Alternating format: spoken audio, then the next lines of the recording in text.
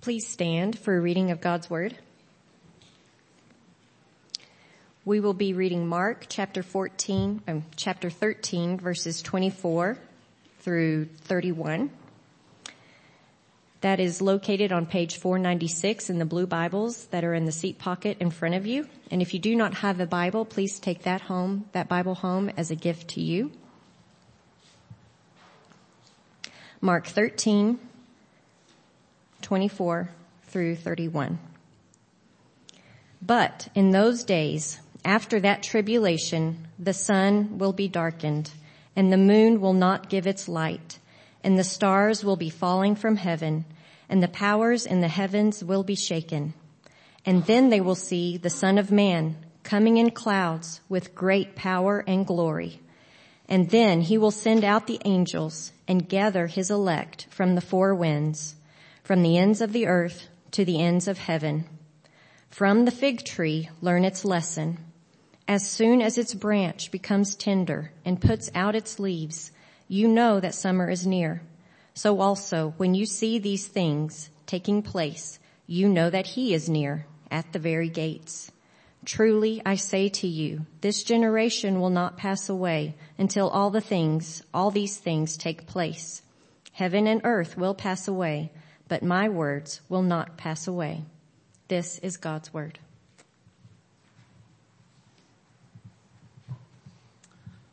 Well, let's pray over what we heard. Father, we thank you for your word. We thank you for the truth that it gives us, the assurance that it gives us that you are Lord over all of history, God. That not a sparrow falls, you said, without the knowledge of your Father. And you said, how much more value are you than many sparrows? And so, God, we thank you for that. We thank you that all of our days have been numbered, that you have numbered them all for us from the beginning to the end. And Lord, you prove that in the way that you predicted these things and the way that they came to pass and the way that every promise of the scripture proves true it's God, everything, all the promises of God are yes and amen in Christ. And so we thank you for that, Lord. God, I pray that as we face our own versions of tribulation, God, that we would not forget what you have said and what you have done in this passage. And God, the historical fulfillment of it, so that we will be diligent to place our trust in you more diligently, more greatly, God, that we would lean into you and trust you, God, with our past, our present, our future, Lord. And so, God, we ask that you would help us with this. Lord, I pray that you would just enable us to hear, to taste and see from these words that the Lord is good. I pray that you would just enable me to be able to preach authoritatively and clearly, Lord God, and God, taking into account my own weaknesses, the weaknesses of my hearers, Lord, so that we can find grace and compassion at the feet of Christ. And so I thank you for all of this. I thank you for this people, and we ask all this in Jesus' name. Amen. You can be seated. So today is Palm Sunday, and so what that reminds us of is that Christ entered Jerusalem, which we studied back in Mark 11, 2 chapters ago. And we saw that throughout chapter 11, chapter 12, that he had multiple confrontations with the ruling authorities of Jerusalem. He had ridden into Jerusalem according to Old Testament prophecy as their king, and he was sitting now in his kingly role as their judge. He had many confrontations. We've talked about this over and over. The Pharisees, the Sadducees, the Herodians, the scribes, and he had confounded them on every count. And so when we get into this passage, we see, and it's really helpful, I've mentioned this a few times, to see the passage that precedes the parallel passage of this in Matthew, which the passage that precedes it is Matthew 23, where in Matthew 23, Jesus issues 7 woes against the Pharisees and the scribes. And basically he is like, it's almost like the judge is reading his verdict. And then he makes the statement that he makes that we read last week, that their house would be left to them desolate. And then we come to Matthew 24 and Mark 13, where is our main concern, and then Luke 21. All of those are parallel passages. And we see that Jesus from the Mount of Olives is making a prediction of the imminent destruction of the Jerusalem temple, which sure enough took place, as we've said over and over again, in 70 AD, just like he said that it would. He'd given a list of the conditions that would precede that event, as well as describing the persecution that his disciples would endure before the temple fell. And both history from non-biblical sources, both history and the Bible itself in the book of Acts, tell us it clearly that not one of Jesus' words failed. And is that surprising to anybody? Of course not. We've seen how Jesus knew all of the horrible conditions that would accompany the fall of Jerusalem. And he even warned his disciples to get out of the city before its demise. And historically, as I said last week, we know that they did in fact follow his orders, and in so doing, they saw their lives spared from the calamity that overtook everyone else in the city. And today, though, as we've proceeded through Mark 13, we face our greatest interpretive challenge that we've reached so far. And it's because of one phrase Jesus uses in the passage that Landy read to us, when he speaks of his coming in clouds with great power and glory. Now, many familiar biblical passages about the second coming of Christ, because of those passages, many of us will likely associate this passage with the others that speak of his glorious return. We'll kind of link them together. For example, we might remember how the angels spoke to the disciples immediately following the ascension of Christ. Do you remember what they said? They said to the men who were standing there watching Jesus rise to the right hand of the Father in heaven, and they said, "Men of Galilee, why do you stand looking into heaven? This Jesus," and man, this is an incredible promise for us, "this Jesus who was taken up from you into heaven will come again in the same way you saw him go into heaven." Now, is anybody excited about that? Anybody looking for that day? You might recall 1 Thessalonians chapter 4, verse 16, one of the most famous passages on this topic. "For the Lord himself will descend from heaven with a cry of command, with the voice of an archangel, with the sound of the trumpet of God, and the dead in Christ will rise first. Then we who are alive, who are left, will be caught up together with them in the clouds to meet the Lord in the air. And so will we always be with the Lord." Is that not an incredible promise? Doesn't it make your heart long for that day? Anyone? However, the monkey wrench that gets thrown into the machinery when we try to categorize what we just read this morning with other promises of his return is still the same monkey wrench that we've had from the time we began this study in Mark 13. Do you remember what that is? It's verse 30. What does verse 30 say? "Truly I say to you, this generation will not pass away until all these things take place." And if I can wax a little mega church charismatic with you, everybody say, "all these things."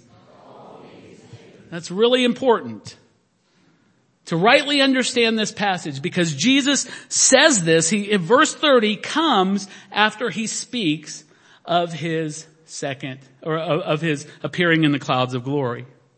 And so if this is true, if Jesus lists all these things from the things preceding the destruction of the temple to his actual coming in clouds of glory, and he says, after listing all those things, he then says, all these things will take place before this generation ceases to be. Then if that's true, we only have a few options if we're going to be logically and interpretively consistent. Everybody nervous yet? Okay, just checking. First, we have to consider the possibility, and by the way, many who are dealing with these difficult passages do exactly what I'm about to describe. But we have to ask ourselves, is it the right thing to do? Can we consider the possibility that Jesus applied the term this generation in a very abnormal way? Was he not speaking of this generation to whom he was speaking, but some far distant generation? Not those who is currently speaking, but some people of the distant future. And we've looked at this over and over and over in Mark 13. Was he not speaking in a real historical context, answering questions from his disciples that had to do with the right now? I think we've established that he has. And therefore, it would be, I think, hard for us to just all of a sudden make a quick change because Jesus says something difficult and defy all sound principles of interpretation. Remember, those are called hermeneutics, and ignore two really important parts about hermeneutics. Who was the audience he was talking to, and what is the context of everything he said?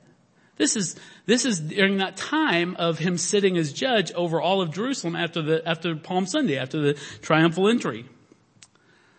So second, if we can't do that, if we can't say, well, Jesus didn't mean this generation when he said this generation, if we do that, then we also have to go to a much more troubling place. Was Jesus perhaps just wrong? I can feel the uneasiness. I mean, come on. Did Jesus get the first part right about the timing of the temple's destruction? Did he get that, just nailed it detail by detail, absolutely right? And then just completely whiff on the prediction concerning the time of his coming? You think that's what Jesus did? Well, listen to me. The doctrine of the inerrancy of Holy Scripture does not allow us to accept that as a reasonable option. Would you agree with me? So what do? We have two very, very bad options. Jesus didn't mean what he said, and Jesus was flat out wrong. I can't accept either one of those. Can you? So we have to consider a third option that realistically, everybody take a deep breath. Realistically, for those of you that come from different perspectives, this might make you super nervous. But we have to consider a third option, that Jesus meant exactly what he said when he said, this generation will not pass away until all these things take place. And that includes what he says here about his coming in Mark 13 and Matthew 24 and Luke 21. And there's two things before we dive into what I'm saying here. I can see people scratching their heads, some people collecting their Bibles, ready to walk right out of the room. I get that. I understand it. I've been there. But there's two things we have to remember before we explore this as a viable option. As I have said over and over and over and over again in this series, that any time you deal with the doctrine of last things, and we call it eschatology, that's the theological term for it, you have to do so with incredible humility. You have to approach these things with incredible humility. You cannot say, I am the one guy that figured it all out, everybody else is wrong. There are people in this room that, well, let me just start off here. In this room right now, not in the times past, especially we have visitors here, we have people that went through a new members class today, and I don't want to give you any false illusions. Right now in this room, there are people that hold to all four of the major perspectives on the end times. All four of them are represented here right now, and they get along pretty good. So that's a good thing, right? But so you have to have great humility, because many godly people, many studious people have come to different conclusions about passages like this. But does that mean this? We got to be careful when we say that, because we think, well, it doesn't really matter. You can believe whatever you want to believe. No, that's not what I'm saying. Am I even saying that we can't know the truth? No. Don't listen. Don't hear me say that. Absolutely not. Whenever we approach, and Jim did a great job a few weeks ago in our discussion group after church talking about this. Whenever we approach an ambiguous text like this, what do? We set aside our preconceptions, we set aside our prejudices, and we begin to unravel that ambiguous text by what in the text is absolutely clear. Does that make sense? We don't try to figure out the clear stuff by the ambiguous stuff. We figure out the ambiguous stuff by what is clear, what's absolutely clear to us. We apply a consistent set of interpretive tools rather, like the relevance to the original audience, as I said, the overarching context, which Jesus has had the same context since Matthew 11. So we're 3 chapters into the same context here. And in Mark 13, I hope over the last few weeks, I've made a strong case that Jesus here is talking about events that took place in 70 AD. At least up to this point, at least to where we are in the text right now. And that those events, if I'm right, have deep, deep theological consequence. Now, so we have to ask ourselves when we look at this passage, did Jesus suddenly just jerk the wheel and switch gears and begin talking about something else that's completely different than what he's been talking about? I don't think we can assume that he did. So what do we do with it? And like I said, this direction might make you nervous because most of us have at least been exposed, and many of us have believed an entirely futuristic view of this passage. And it's been so ingrained in the modern evangelical mind that we almost remember, we must remember that there was a time less than 200 years ago where no one saw that passage this way. They all saw it as historically fulfilled. I checked my sources this week, as I've done before. The oldest and most trusted commentators in the history of the post-Reformation church, guys like John Gill, Matthew Henry, Matthew Poole, all saw this passage as historically fulfilled, every single one of them. Though some of them, in fairness, did see types or shadows of the second coming in these predictions, they were in agreement that Jesus' primary meaning was pertaining only to AD 70. That's interesting, isn't it? Because if you bought a book in 1950, 1960, 1970, 1980, some of them massive bestsellers, you were given, breakdowns of how this was all futuristic. But the majority of the church for 1800 years of its 2000 year history said, no, these are talking about things that have been fulfilled. In modern times, this has also been the position of people like the Venerable R.C. Sproul, as well as other scholars like Sam Storms and Kim Riddlebarger, guys that I trust.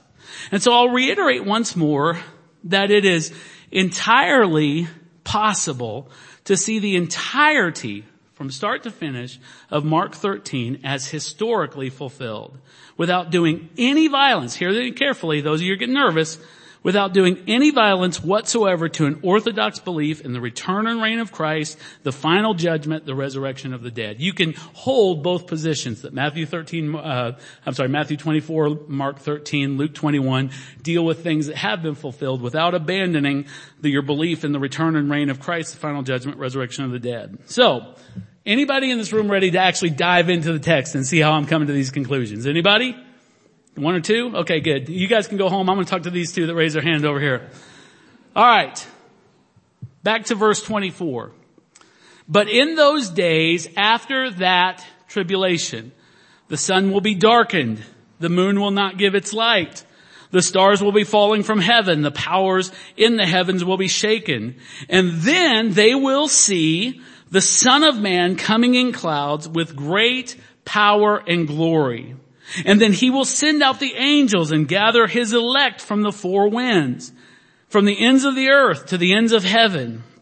Now once again, the simple reading, the not influenced by it, not even by me, but just the simple reading of what Jesus just said shows that he hasn't altered the time frames or the settings of his predictions one bit. He says, what does he begin with? In those days, after that tribulation. What tribulation is he talking about? He's talking about the overthrow of the temple he's just graphically described. But if you think that could be up for debate, Matthew makes it even clearer than Mark does when he says immediately after the tribulation of those days. He adds that word that we've talked about, that euthys, immediately after the tribulation of those days.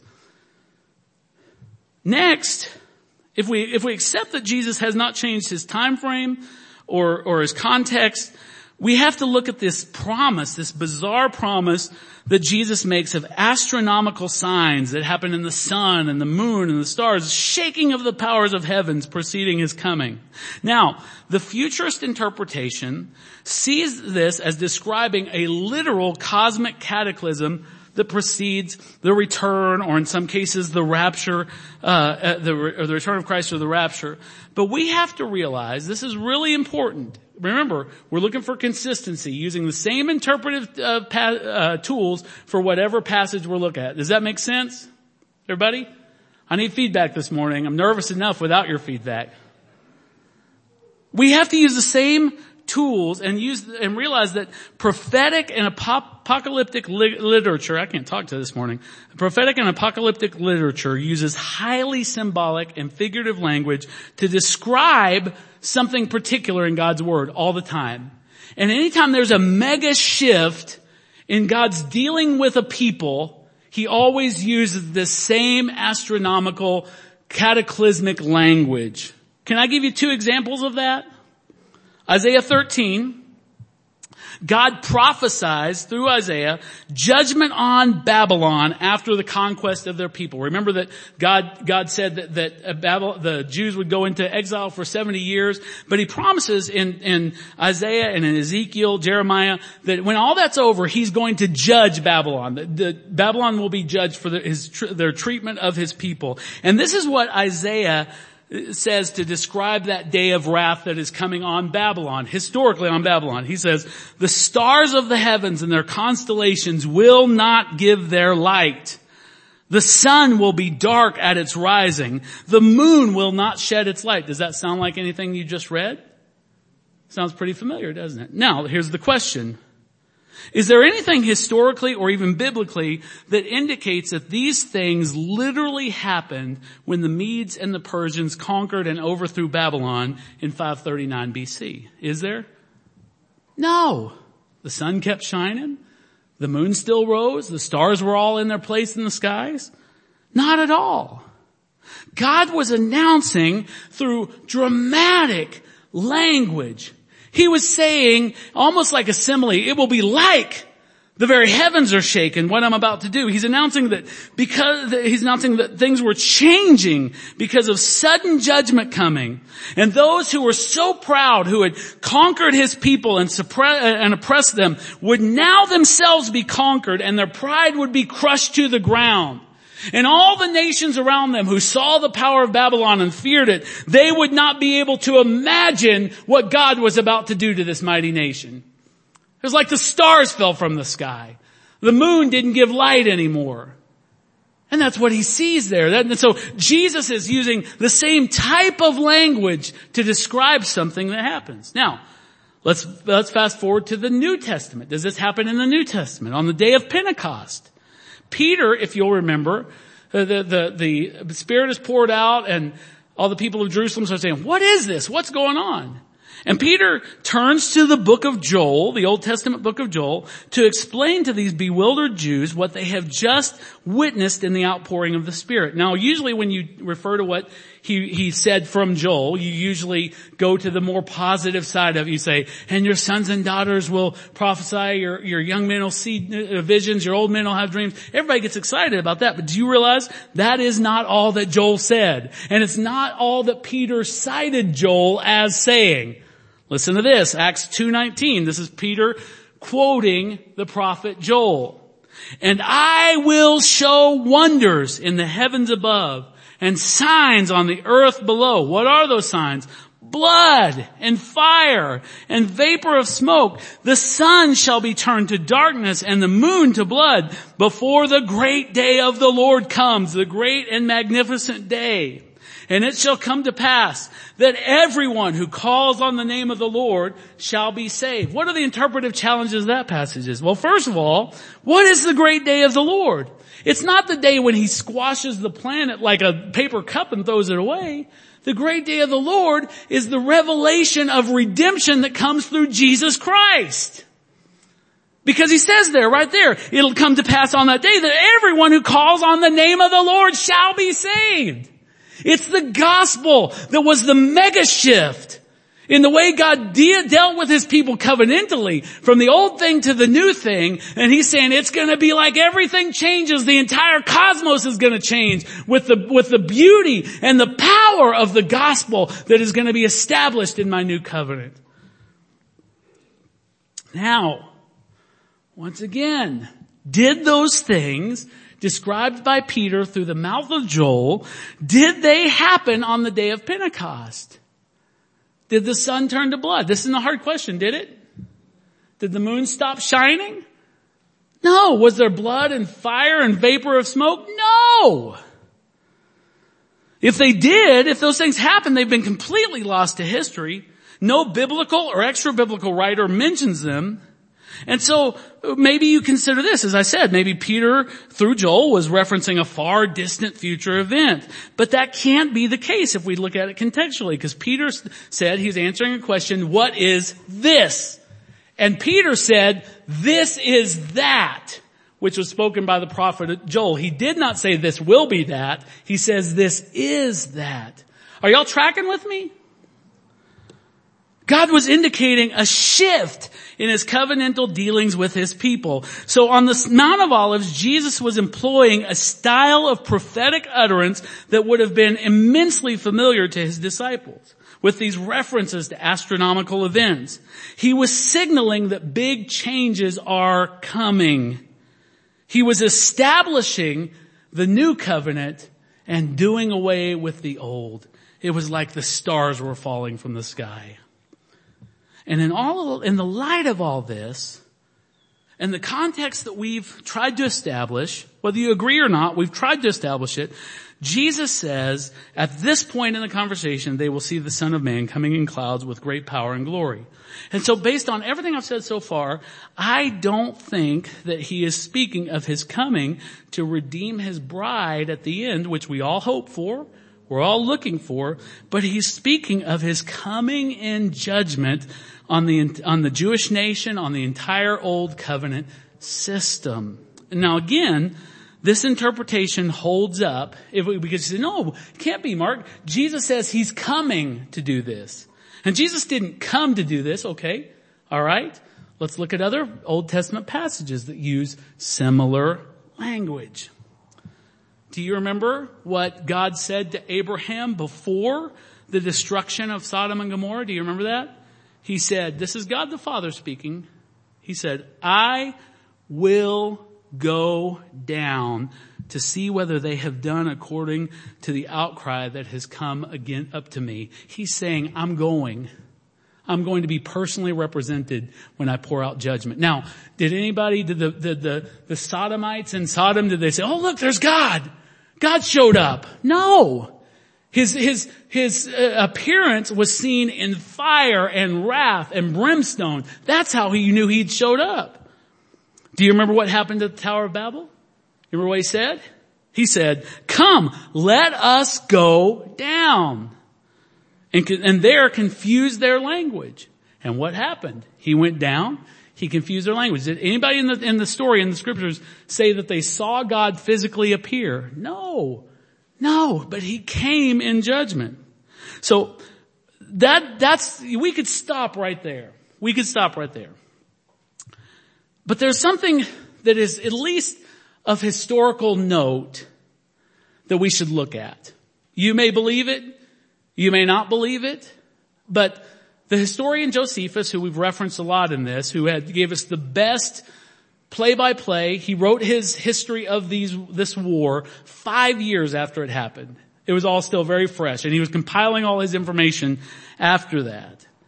And so R.C. Sproul in his commentary on Mark gives us the words of Josephus, who had witnessed all this firsthand. And this is what he says. The language is a little archaic, so just try to stay with me and listen to what he's saying. Josephus, who, some people have speculated whether he's a Christian. We have no evidence of that. But still listen to what he said. So this is, let me set it up. This is the time right before the destruction of the temple. And here's what he says. A few days after that feast, on the 21st day of the month of Artemisius, a certain prodigious and incredible phenomenon appeared. I suppose the account of it would seem to be a fable were it not related by those who saw it, and were not the events that followed it, the destruction of the temple, of so considerable a nature as to deserve such signals. For, listen carefully, before the sun setting, chariots and troops of soldiers in their armor were seen running about among the clouds and surrounding the cities.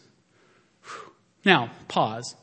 Does anybody remember any account in the Old Testament where that happened? Do you?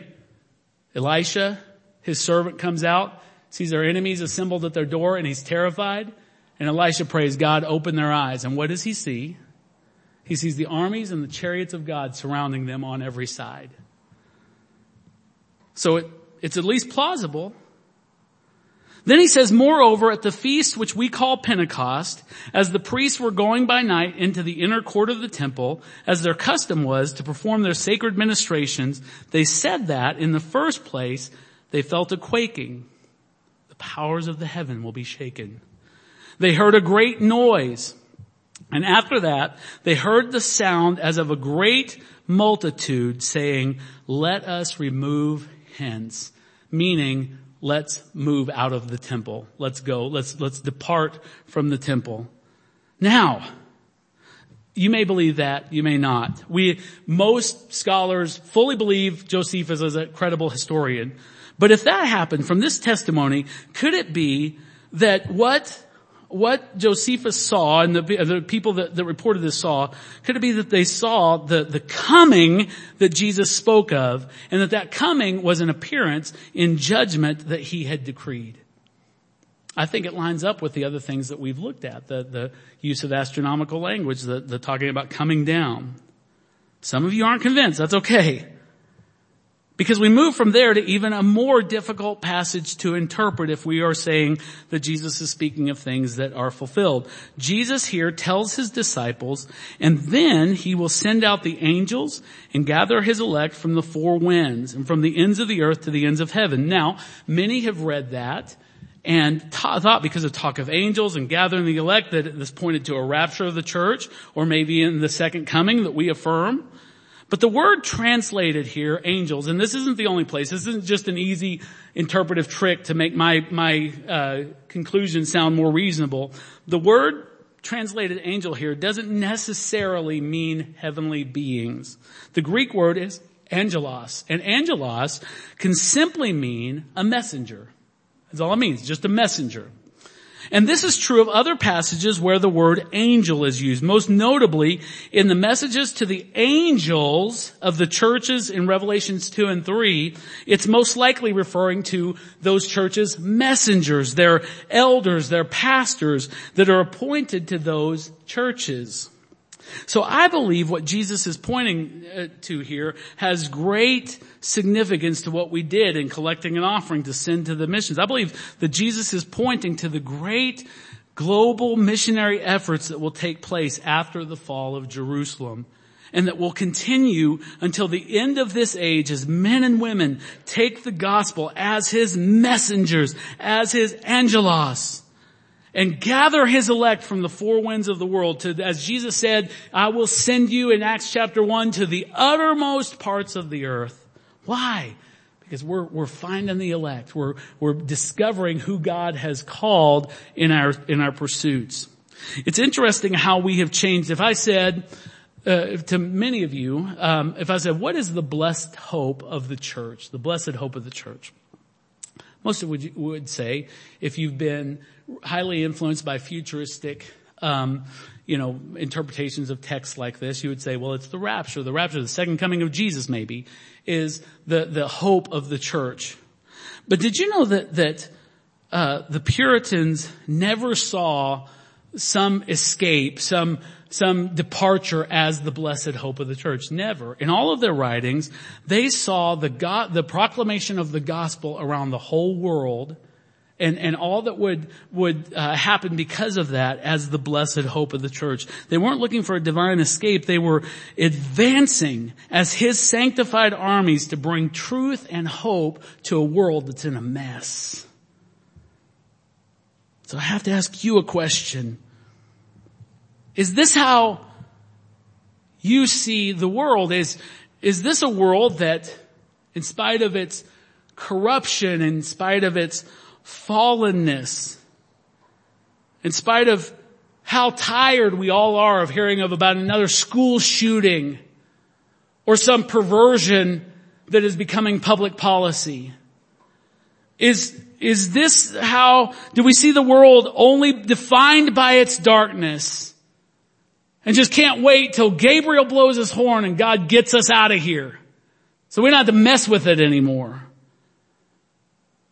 Or do we see a dark world that presents us with innumerable opportunities to glorify God in the proclamation of the gospel?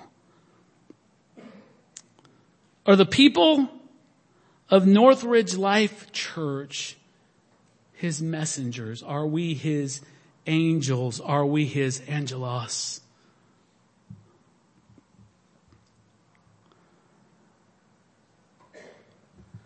Jesus concludes the portion we're reading today, beginning in verse 28. From the fig tree learn its lesson.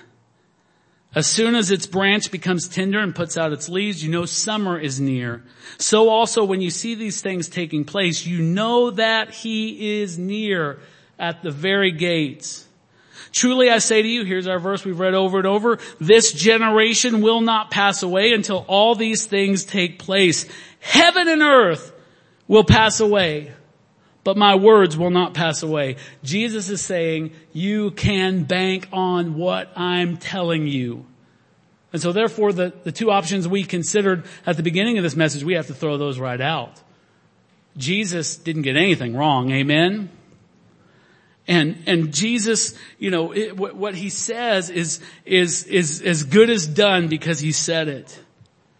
Jesus concludes this portion of the text by assuring His disciples of the reliabilities of His words, and He also emphasizes the imminence, as we've pointed out over and over and over again, of all He's predicting. He says 40 years it's all going to happen.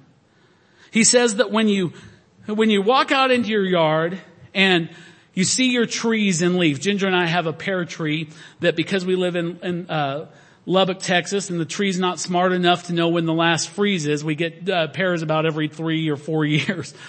But every once in a while we'll see those buds on the trees and we say, well, this is a good sign because we know what follows buds. Leaves follow buds. You know what follows leaves? Fruit.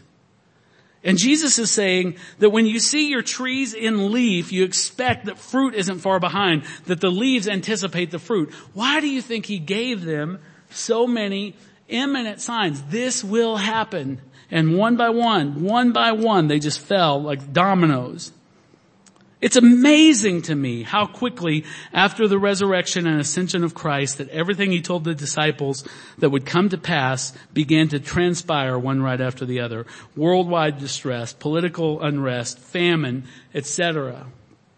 Everything He told His disciples would happen to them personally began shortly after the day of Pentecost. Day of Pentecost, Acts chapter 2. First persecution of the church, Acts chapter 3. Look it up. Arrests, persecution, beatings, betrayals. But armed with His words, armed with His promise of a shifting in the covenants, they did not shrink back. They knew things wouldn't be easy because Jesus had forewarned them. But His words instilled in them an urgency that made them fiery preachers of the gospel to a nation that was breathing its last, to a culture that was ending as the covenant was passing away. Is there any 21st century applications in the passionate response of His disciples? Is there? Do we live in a nation that could be breathing its last? Do we live in a culture that is committing suicide by all the things they normalize and accept? Do we live in a world where works religion and prosperity gospel and false religions and all those things are proving themselves to be passing away?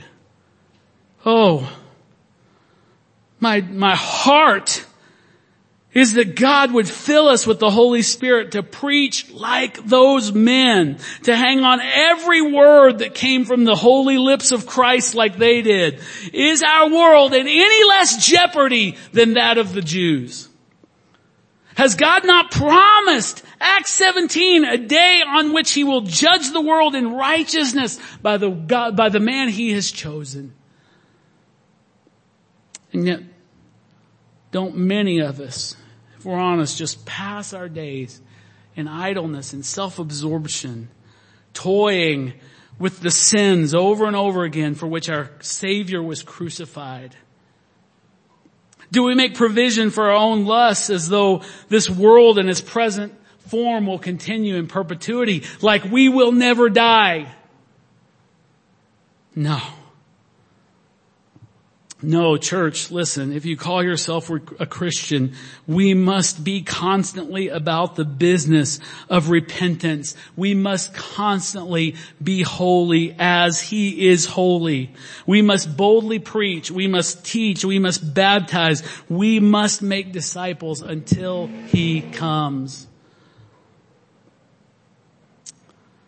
In Jesus' parable of the unjust judge, he finishes this way, speaking to his disciples. He says, will not God give justice to his elect who cry to him day and night? Will he delay long over them? I tell you, he will give justice to them speedily. Nevertheless, and this is the question that we must all ask ourselves about ourselves personally. Nevertheless, when the Son of Man comes, will he find faith on the earth? Will he find faith in your home? Will he find faith at your workplace, at your school? In your relationships, will he find faith? Will he see that what he has said is your main motivating factor for everything you do, everything that you believe, everything in which you trust? Everything Jesus said would happen to Jerusalem happened.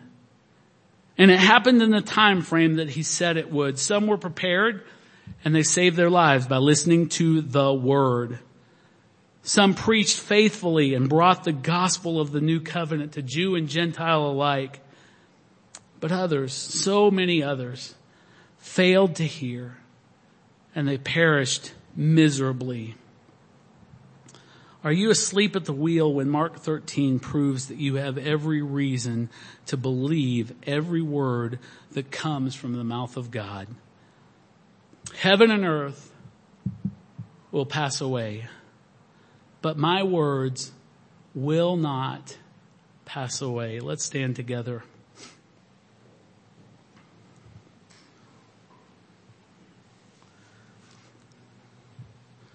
God, we as your people, we repent before you, Lord, for the casual nature with which we hear your words, our half-hearted obedience. And God, we're convicted looking at the testimony of these disciples who, when you told them what was going to happen, they believed you, and God didn't hold the things of this world tightly, but they gave it all up because they knew that something better awaited. They knew that the world in its present form was passing away. So Lord, I pray that you would take one or two of us, 3, 4, 5 of us, and stir us with the same passion to take up our cross, to follow you, to be obedient to you, to conform our lives to your will. Lord, I pray that you would help us to hear your words, God. God, and make them paramount in our life. God, I pray that you would fill us with a passion to warn those we love, those around whom you have placed us in our neighborhoods, our workplaces, our schools, that you would stir in us a passion, Lord, to warn them of the coming wrath. And also, Lord, to invite them to the beauty and the grace and the joy, the forgiveness that's found in the grace of Jesus Christ. Lord, make us what you will. Conform us to your will. In Jesus' name we pray. Amen. Amen. If I could have our communion helpers just come and join us up front. Great. Real quickly while they're getting set up, I just want to mention to you, I know that we've spent 4 weeks in this and we got one more week to go after Easter in Mark 13, but I know a lot of these concepts are new to you.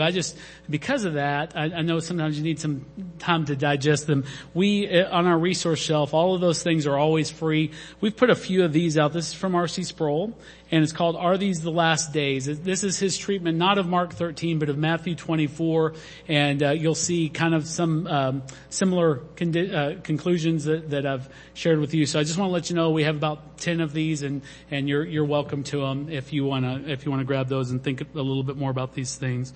But as we come to the table of the Lord today, I can only circle back around each week as we've been talking about this, about the amazing thing that has happened, that God has taken something through which righteousness could not be found, a system that only became a double burden to those who tried to live under it, and he completely brought it to a crashing end so that he could bring us into a new covenant with better promises, a covenant of grace. And that is exactly what he said. Do you remember what the words of institution we read every week says? He says, this cup is the new covenant in my blood. It's not sealed for you by the blood of bulls and sheep and goats. It's sealed by the perfect shed blood of Jesus, spotless Lamb who takes away the sins of the world. And so this should be a moment of praise. It should be a moment of rejoicing as we come and we say, I am a part of that covenant. So if you're a believer in the Lord Jesus, we invite you to come and receive these elements, take them back to your seat, and we'll take them together in a moment. If you're not a believer in Jesus, put your trust in Christ. What are you waiting for? If you have questions, come see me after the service, and I'll be glad to answer those questions for you. If you're not a believer, stay in your seat, but know that we are praying for you. We're not excluding you. We are praying that you will hear the voice of the Holy Spirit to invite you into His covenant and to His table. The rest of you come on, and let's prepare to receive these elements.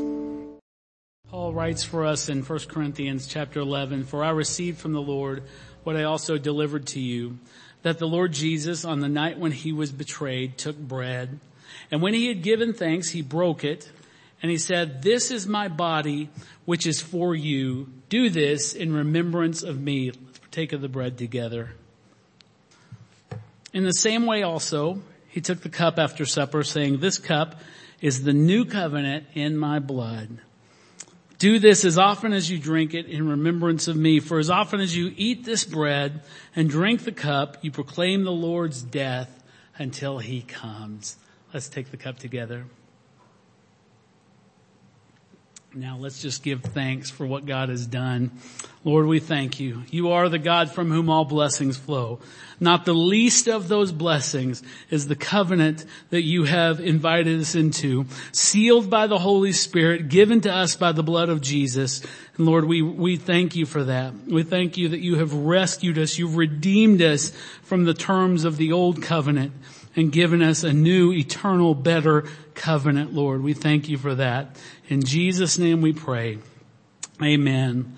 Lastly, if you would place your hands in receiving position, I could not think of a better benediction. Don't think I've ever used this for the benediction before, but this is what I have for you this morning. And Jesus came and said to them, All authority in heaven and on earth has been given to me. Go therefore, make disciples of all nations, baptizing them in the name of the Father, the Son, and of the Holy Spirit, teaching them to observe all that I have commanded you.